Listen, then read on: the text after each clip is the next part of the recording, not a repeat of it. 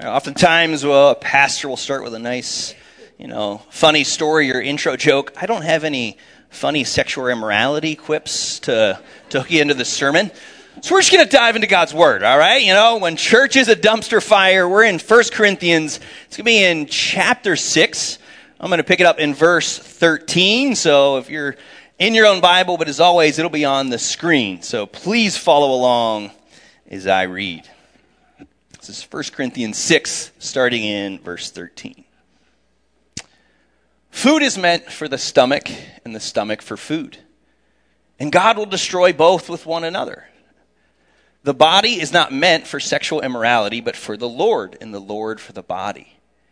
And God raised the Lord, and will also raise us up by his power. Do you not know that your bodies are members of Christ? Shall I then take the members of Christ and make them members of a prostitute? Never. Or do you not know that he who is joined to a prostitute becomes one body with her? For as it is written, the two will become one flesh. But he who is joined to the Lord becomes one spirit with him. Flee from sexual immorality. Every other sin a person commits is outside the body, but the sexually immoral person sins against his own body.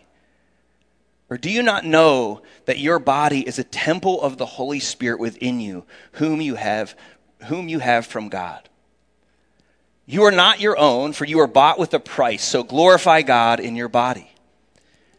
Now concerning the matters about which you wrote, it is good for a man not to have sexual relations with a woman. But because of the temptation to sexual immorality, each man should have his own wife, and each woman her own husband.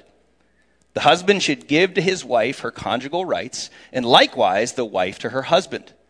For the wife does not have authority over her own body, but the husband does. Likewise, the husband does not have authority over his own body, but the wife does. Do not deprive one another, except perhaps by agreement for a limited time, that you may devote yourselves to prayer. But then come together again, so that Satan may not tempt you because of your lack of self-control. All right. If you're my age, this morning we're going to get our salt and pepper on, and let's talk about, remember salt and pepper, they didn't use the word sexual immorality, but if you know R&B from the 90s, they was all in that area, all right? So that's what we're going to dive in and talk about. Some of you, this is going to be your favorite sermon ever. The application for married folks, it's right there. Do not deprive one another. That means what you think it means, all right? So for married folks, this may be your favorite sermon ever, but let's be honest. I don't know if you're following along as I read. Those are some countercultural views of sexuality. And man, that may be offensive. As you read some of these things, that may sound dangerous and outdated. But I think when you understand what Paul is unpacking in a theology of sex and a theology of our bodies, this is actually wonderfully empowering and beautiful when you begin to unpack, this God's theology for our body. So I'm excited to dive in, but you see here, I don't know if you caught it, there are two significant errors that we need to cover, right? There's the cultural view of this damaging view of just kind of unrestrained sex. Like, go ahead, and you got into prostitution, and there is clearly that cultural view of just, as it was in kind of last week's passage, all things are lawful. Any sex is okay. But then you kind of saw the church's response in there. So we see damaging sex, and then the church responds by just a denial of sex and sexuality. Both are wrong and dangerous. So let's start with kind of this cultural view that Paul was unpacking, and he kind of gets there. You see the logic of how they got to this place of just kind of unrestrained, kind of limitless sex that they were a part of. See, that food is meant for the stomach and the stomach for food, and God will destroy both one and the other. That was kind of the thinking and the logic that Paul is counteracting that was going on in this church. So you see the quotes there. That is the translators tipping you off that was something that the Corinthians were saying. This is the logic they were using to pursue sexual immorality. Food is meant for the stomach for food, and God will destroy both. So what was their view towards sex? This is just a natural craving. It's a natural appetite. Just like food, right? That's the comparison they were using. You would never say as Christians we should not eat. Gosh, that's unnatural and dangerous. So how dare we say we should not have sex? It's like food. It's just a natural desire. You see their kind of line of thinking, how they got here towards the sexual immorality that was going on in the church. One, it's just a natural desire, but what's the other thing? God will destroy both one and the other. Food, the stomach, basically it's a natural desire, and there's no real consequence. Like, what does it really matter what we do with our bodies? And that's what Paul is counteracting. And again, remember kind of from the last passage, all things are lawful. So that was this view that was creeping its way from culture into the church, that sex is just a natural desire. It doesn't matter whatever your appetite is, for what, for who, it doesn't matter. It's just natural and there's no real consequences. That's what was going on in Corinth and every other city throughout all time, right? Don't you hear some of this similar logic today? Right? Oh no, but I have this craving, it's just natural, and why wouldn't I not indulge in this appetite? It is my body, what business is it of yours? Why do you care what I do with my body? It's my body. I understand that. As a guy, I'm not telling you, I can't make you do anything with your body, but why do I care? Because I care. I mean, we have to agree that so much damage can be done from an unhealthy view of sex. I mean, almost everybody in this room probably has been harmed by dangerous practices or dangerous views towards sex. And so, man, wouldn't it be the most loving thing to do to warn people about that? To warn them of the dangers of an unhealthy view towards sexual immorality. So for them, it was they got so far that, man, it doesn't matter. I can do whatever I want with my body. They were getting into prostitution. I mean, there was ice fishing, prostitution. It was all kind of chaos was going on. Right? So we see that. And how often, right? We see the dangers, and we have to be honest and see there are dangers of an unhealthy view towards sex. And then what does the church do? So that's the cultural, just unrestrained, natural appetite. Doesn't matter. All things are lawful. Whatever you crave from whoever, indulge. So then what does the church do? We swing the pendulum to completely the other end. So again, you see the quotes now concerning the matters which you wrote. So Paul's interacting with the church. So the church sees this damaging, view of sex and sexual immorality. So they go towards, it is good for a man not to have sexual relations with a woman. So they see damaging, and then they go to an utter denial and say, okay, sex must be bad. If you're really spiritual, you don't have it, you don't want to have it. Unless you have kids, then maybe, all right, well, my parents had 4 kids, so it had to be at least 4 times. But other than that, I mean, how many people were raised in churches, right, where it was a dirty thing? Kind of a thing, everybody craves and desires, but don't crave it too much because it's dirty and it's gross. That's just worldly. So we go towards, if we want to be real spiritual, then we don't have it unless you want to have kids, and then I guess you have to do it a couple times. I think so often, right? This cultural view of unrestrained sex to denial of it. And both are dangerous. And Paul is arguing against both here. You see both problems of just license and just a denial of super spirituality without it. Now, this is going to be really hard to follow Paul's line of thinking, but I think this is kind of where we should fall. Sex is good. Sexual immorality is bad. It's complex, right? But that's so often we swing the pendulum that way. So Paul is laying out a theology of sex where, look at God's creation, right? If you remember, if you've ever heard the Genesis account, he created this, and when he say, it is good. He created this, it is good. Marriage, sex is a creation of God, and he says, it is good. It's a holy, sacred act. It's good. We don't need to reject that, but we do need to reject sexual immorality and going outside of that. I think one of the most helpful illustrations, I just heard it again, I've heard it before. It's like fire, right? Fire used appropriately is wonderful. It serves a great purpose. We enjoy it. But now if you take fire unrestrained with no boundaries, it can be unbelievably dangerous and harmful. Right? So fireplace. It's wonderful. It's good. It makes you feel warm. It's nice. A fire in a fireplace, confined to the right limits and boundaries, is a wonderful thing. You take that fire outside of those boundaries and just feed that fire, that's a bad thing. I know this is hard to follow, right? Good, bad. Limits, good. Outside of boundaries, bad, right? And that's exactly how we need to view sex. If we don't have the proper boundaries and confines, it becomes an unbelievably destructive, dangerous force. Within the confines, it's a wonderful, beautiful, purposeful gift.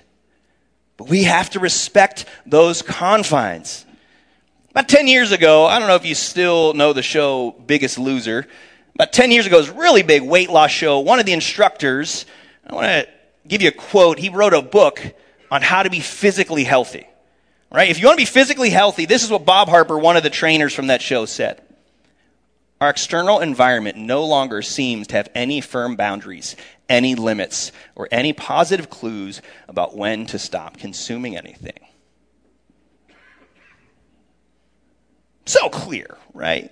If you want to be physically healthy, man, we live in a world of indulgence. It's hard. We need to have limits if we want to be healthy.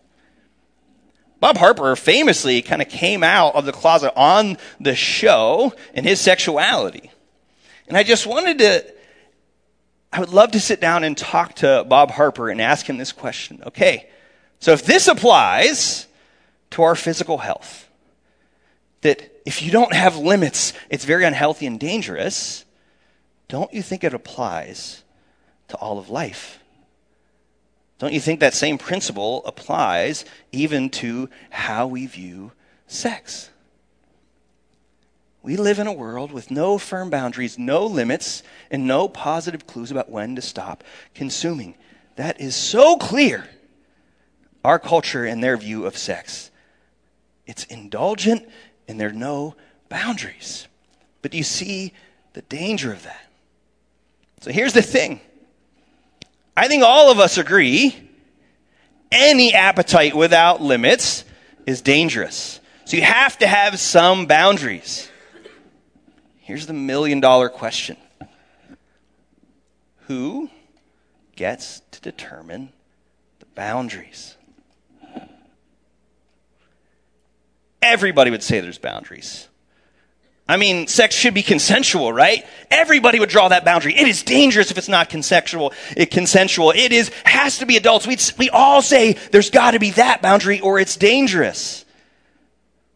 But the question I want us to wrestle with is, but who gets to determine where exactly those boundaries go? Any conversation you have about this, it's mostly, well, I don't think, or that doesn't seem right, or that doesn't make sense to me. Is what seems right to me a good paradigm of where those boundaries go? It's arbitrary. You have to understand, if you were born 30 years before, what seemed right to you would be completely different. If you happen to be born in another country, where you would draw those limits of when and how much sex is appropriate would be completely different. And so for us to just say, oh, that's what seems right to me, I don't think it's a healthy way to draw those boundaries. We're too subjective. Some of you, Baker Mayfield still seems like a Pro Bowl quarterback. You don't think straight, right? Like we don't have a clear, objective view of reality. So the question is, okay, we know there has to be limits. Maybe the God who created us should be able to define what those limits are, and that's what he is doing here. He's defining the limits that God has laid out for us. And I really like that he kind of builds his case for it. He doesn't just say, again, sex is bad, stop doing it, and do it as little as you can. No, he understands the positive, a positive view towards sex, and then helps us get there. Because some of that, as we talk about sexual immorality, if it's not prostitution for you, it is and I'll just define that word biblically for sexual immorality. If you are sleeping with somebody that you are not in a biblical covenant between husband and wife, that's the boundary God sets. Anything outside of that, the Bible defines as sexual immorality. But he helps us get there and understands, look, if you are a Christian, and he was kind of laying this out first, and again, this is God's ethic, and if you don't hold to that, I understand. This is God's view. Some of you aren't there right now as it's laid out in the Bible. But, see, look, if you, as a Christian, you are joined to Christ. And so when you partake in immorality, you're in some ways making Christ be a part of immorality. Do you see a problem with that? See, sex is uniquely unifying your whole body with another person. And if you're unified with Christ, he's saying, how are we okay with that? There's an old movie. It's Matt Damon and Kinnear. It's called Stuck on You. It's like conjoined twins. It was an old movie. Remember that? I almost put a picture of it, but that, in a sermon on sex, was just a weird visual, conjoined twins. So I didn't want to go there. But that's kind of the point he's making, right? If you're united with Christ, how are we okay with uniting your body with immorality? That's when he says, never. It's not okay. See, Paul doesn't have a low view of our bodies and a low view of sex. He has an unbelievably high view. So that's where I want us to get when we kind of view what is God's take on this. See, the world there's no limits. It doesn't matter what you do with your body. Particularly, all of us are born in the image of God. And if you're a Christian, he says the Spirit dwells within you. You're a temple of the Holy Spirit. I want you to understand your body is sacred. What you do with your body matters. And when we use it inappropriately, that causes damage to us and to other people. So this idea that, you can just have casual sex is a lie from culture. It matters what you do with your body. Your body is sacred. Sex is a sacred act that God has given us.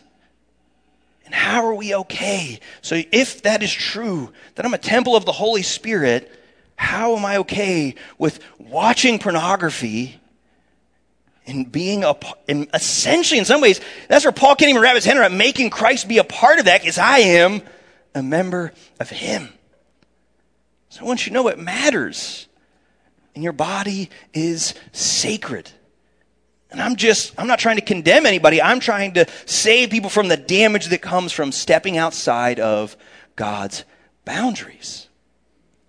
But even more than that, he gives us motivation to understand how important your body is to God. The consequences matter. But ultimately, the thing I take out of this is he's also helping us see what is the purpose for sex. As you saw this kind of out of the gate, the body is not meant for sexual immorality, but for the Lord, and the Lord for the body. You see that it's what it's meant for. That's a purpose statement. He's unpacking what is the purpose. And even here, when he says body, sometimes in the Bible it'll use the word flesh, and that's kind of this idea of the fallen side of us as humans. But that's not the word he says here. The word is body. And we can't separate. When you talk about Ukraine, we don't just pray and hope those people are going to heaven. When people are being bombed and bodies are being hurt, that matters to us. Because our bodies matter. We are embodied souls. We can't separate the spiritual and the physical too much. That's not a biblical worldview. So what is the purpose of your body? What is the purpose for God's design of sex? Well, they're all connected. Is it for your pleasure? That's the worldly view. It's what can give me pleasure. That's the point of sex. That is not the biblical purpose for your life, for your body, for your sexuality and how you live that out. The purpose isn't to consume. It's not about being selfish and me using somebody else's body to bring me pleasure. The point is to be selfless, to bless. It's to show love within the right confines. It's not selfish, it's selfless. The point is to glorify God by the way I love him through loving others in the right confines with my body. I love this quote from a commentator on this passage. Our individual bodies do not belong to us alone in a selfish, self-centered way. Rather, they belong to Christ, purchased by him through redemption and now indwelt by the Spirit, so as to be God's own sanctuary. The purpose of your body is the same purpose of your life. To glorify God and to love and bless others, not to selfishly pursue pleasure. And let me say this, because I kind of paint God's boundaries. And I won't make up a statistic, but let's just say most people in this room have stepped outside of those boundaries of God's design. Please hear this sermon as God's design and a call for you to experience God's best for you, not as a time to just condemn and make you feel guilty. Because all of us in some way have been damaged by this, and most of us, I'm sure, have stepped into sexual immorality in one form or another. But again, part of your purpose, whose body or, who has rights to your body? If you're a Christian, I can't say my body's my own. This passage says, God has ultimate rights of my body. He purchased me by his blood. And I want you to know, if you're feeling, again, that's, I think, an overreaction. Yes, stepping outside of that, I would say, is sinful. It's wrong. But I want you to know, if you've done that, you're not damaged. You're not dirty. You're not unable to be used by God. When he purchased you, he cleansed you from all of our unrighteousness. He cleansed you and sees you as pure and holy if we accept Christ. So I just want you to know that. Don't go to a place of guilt. Oh, that means I'm dirty. If you give your life to Christ, it does not. You have been cleansed. And because he purchased you and because he cleansed you, because you are his, now glorify God with your body. Use your body now to honor him. So what does that look like? I mean, there were a couple just clear applications in there, clear commands. Because again, you can't separate. You can't say, I'm a Christian and live however I want. That's not an option on the table. If you want to identify as Christ, then you need to allow him to be the Lord of your life and your sex life. So what does he say? Well, I'll go the two easy categories. So for unmarried folks, it says flee sexual immorality. He said, these are God's boundaries. To step outside of them will hurt you and hurt others. So don't mess around with it. Flee. Some of the other translations say, run from sexual immorality. The problem is, in most of your translations you want it to say is, flirt with sexual immorality. It doesn't say flirt with sexual immorality. It says flee sexual immorality. So how often am I in conversation, our past is college ministry. One of the questions, anytime you're talking about these boundaries, the question starts going, well, what is okay? How far can I get before, So if above the shirt, below the shirt, what are we talking here? If your plan is to honor God with your body, your plan is, I'm going to sprint to the cliff and stop and hope I don't fall over. That's a stupid plan. Flee sexual immorality. Don't be naive. What? Friends listen to Endless Love in the Dark. It'll be fine. Oh no, I'll just peruse the internet at 1 a.m. and hope I don't stumble into anything bad. If it is your goal, and this is where it gets tricky, right? If you've been in one of those cultures where it is dirty, all the things before sexual morality become kind of legalistic. And I don't want to do that, right? Have you ever heard the joke, Baptists, why don't they allow premarital sex? They're afraid it'll lead to dancing, right? You get all backwards with all the things. Okay, the goal is to avoid sexual immorality. But if I want to avoid that, then I want to flee it. Now, I don't want to be legalistic of all these other things are wrong, but I do want you, for your own sake, to be as strict as you can. If something's going to send you down a bad road, if you're trying to avoid that, maybe you shouldn't get tipsy and go to the club. You're probably going to start heading down a bad road. I got to that point where I wanted to be as strict as I could. Listen, particularly, again, if you're unmarried, be as strict as you can. Flee it. Stop trying to flirt with it. Flee it. And avoid what's going to send you down a bad road. Because look, if you break up with that person, you won't regret you didn't go far enough. You won't regret, man, I wish I'd have got a little further with that other dude's wife. If you end up getting married, you're not going to regret, man, I wish I wouldn't have waited. So be as strict as you can be on yourself and acknowledge, I love the Bible is real about this. It talked about self-control. You never can use lack of self-control as an excuse to sin. He's calling them to stay within the boundaries. But I love that it's real. He understands our craving and desires are very strong. So don't allow your lack of self-control to be an excuse for sin, but to be honest about it. And to understand your limits with that and be as strict as you can to flee from sexual immorality. And last, kind of where he goes at the end, so if you are married, it's not super spiritual to avoid it. The point to glorify God with your bodies, he says not to deprive one another. If you are married, the expectation is, again, I say this in my vows, right? To give unto you all the duties that a husband owes his wife. Part of that is, the expectation is inside of marriage to be having a healthy sex life. Part of that means it's happening. I'm not getting into exact frequency, but it should happen. Right? And again, that's where you get into purpose. So is the purpose, and let me caveat this, when it gets in, that can get a little scary. A husband has rights over your body. Listen, men in particular, and it applies to everybody, don't you dare come out of this and use this to demand your wife to do from you want. This isn't demanding rights from somebody else. This is giving your rights to another.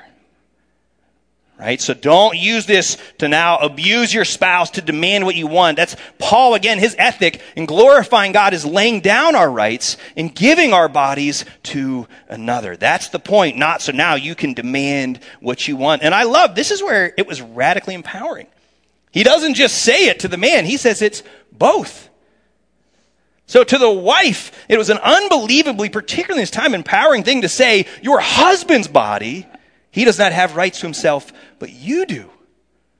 Wildly empowering. So don't abuse it to demand what you can get what you want. Give of your life to another. And don't even, I love that it seemed like a weird caveat. You can stop, but only to devote yourself to prayer. So again, I want to warn you for your spouses, that's not now the excuse you can use. Like, oh, do you have a headache? No, I'm devoting myself to prayer. So we're not. Don't even try that either. The point is, in your marriage, are you concerned about getting what you want, when you want it, how you want it? Again, self-centered.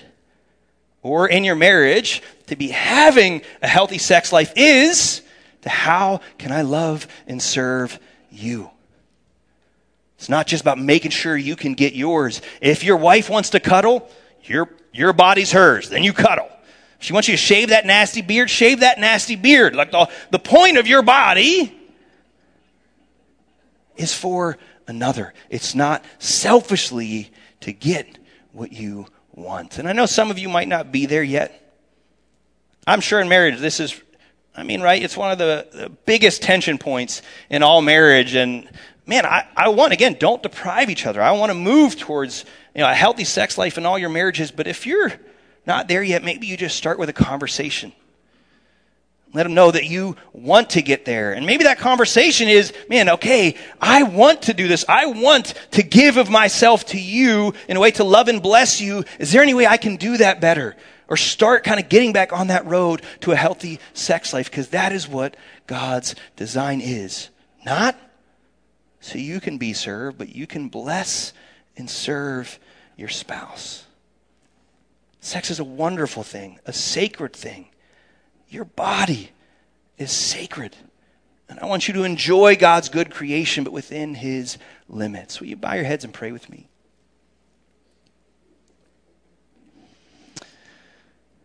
Father, I do thank you for your word. God, I know particularly in our culture, God, there are so many different views and so many unhelpful roads that we could head down. Father, for all the bad roads we did head down, Father, would you just by your Spirit remind us that you purchased us, you cleansed us, we are forgiven, and in that we are yours. So God, help us to live our lives, all of our lives with our bodies in a way that honors you. In Jesus' name, amen.